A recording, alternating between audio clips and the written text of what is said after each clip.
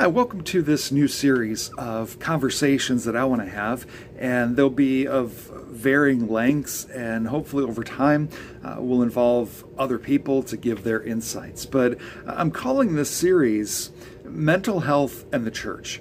And the reason I'm doing this is I have been serving as a pastor for almost 25 years now. Exactly 25 years, I guess now. And it's been my observation that churches, I don't want to say most, but a lot of churches do not handle mental illness and mental health very well.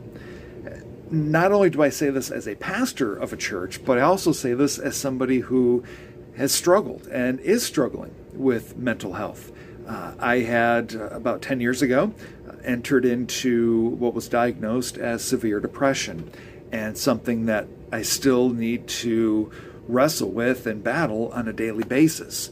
And I can look back at the ways that people have responded to that, because I determined I didn't want to keep it a secret or hide it. I wanted to be upfront about it. People don't know how to react, not only with a pastor, but just with people in general, because we are very prone as people in churches to want to give the quick fix spiritual answers to everything. And that could be, well, just pray more, or read your Bible more, or have more faith, or look at the bright side, or just think about all God has done for you. And all these things are well intentioned, but it doesn't get to the fact that because it's mental illness, saying those things is the same as telling somebody with allergies, just have more faith, read the Bible more, and your allergies will go away. It's not that easy.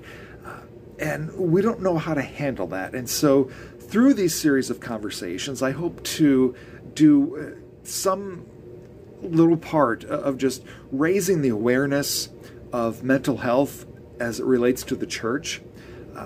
And I do this for two different audiences.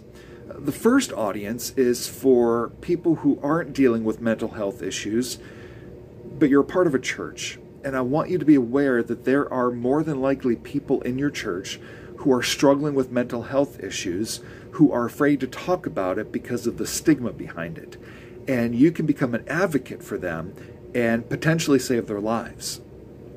On the other hand, I'm also addressing this to those of you who may be in a church and you are battling a mental health issue. And I want you to know that you are not alone, that there are others out there, myself included, and you don't need to be ashamed.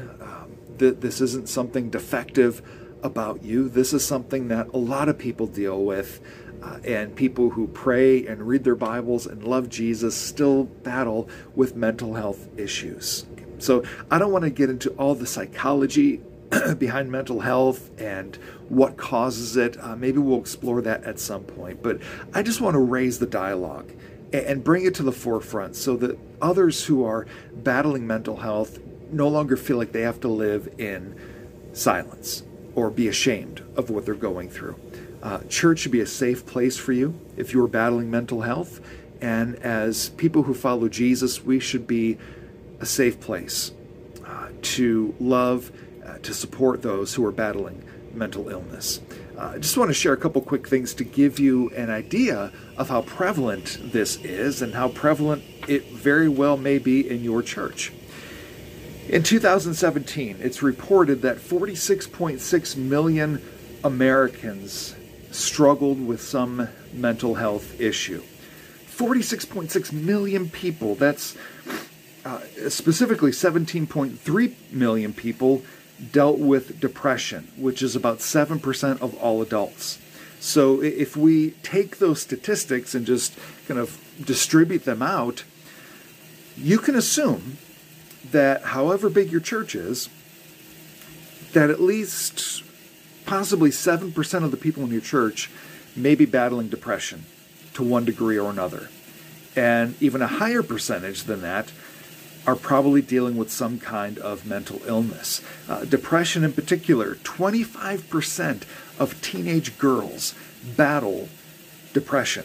So if you think about your church's youth group, 25% of them could very well be battling depression, or other mental health issues.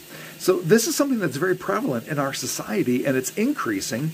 And as a church, we need to recognize that people who are suffering with this are in our churches, and they need our love and support, not our judgment, not our condemnation, and not our petty Sunday school answers. They need real love and real grace and real safety to talk openly about their struggles. The suicide rate in America per 100,000 people is 16%, which is an increase over the past couple of years. In 2018, there were over 48,000 recorded suicide attempts, or successful suicides. I don't know how many attempts there were, but 48,000 recorded suicide deaths in 2018. The 14th most common prescription medication in America is Zoloft, which is prescribed to 38 million Americans. Another one of the top prescription is bupropion, which is given to 25 million Americans, one of the medications that I take. So, again, all of this to say that mental health and depression are very prevalent, and there's a really good chance somebody in your church is battling it. And as much as you might mean well, saying to them that they need to pray more or read their Bible more or have more faith or whatever answer you want to give isn't going to make it go away. It's not that simple. Just like a cold or the flu or allergies, it's something in the body. It's not just, you think, oh, flowers, I'm going to sneeze around flowers. It's something in your body.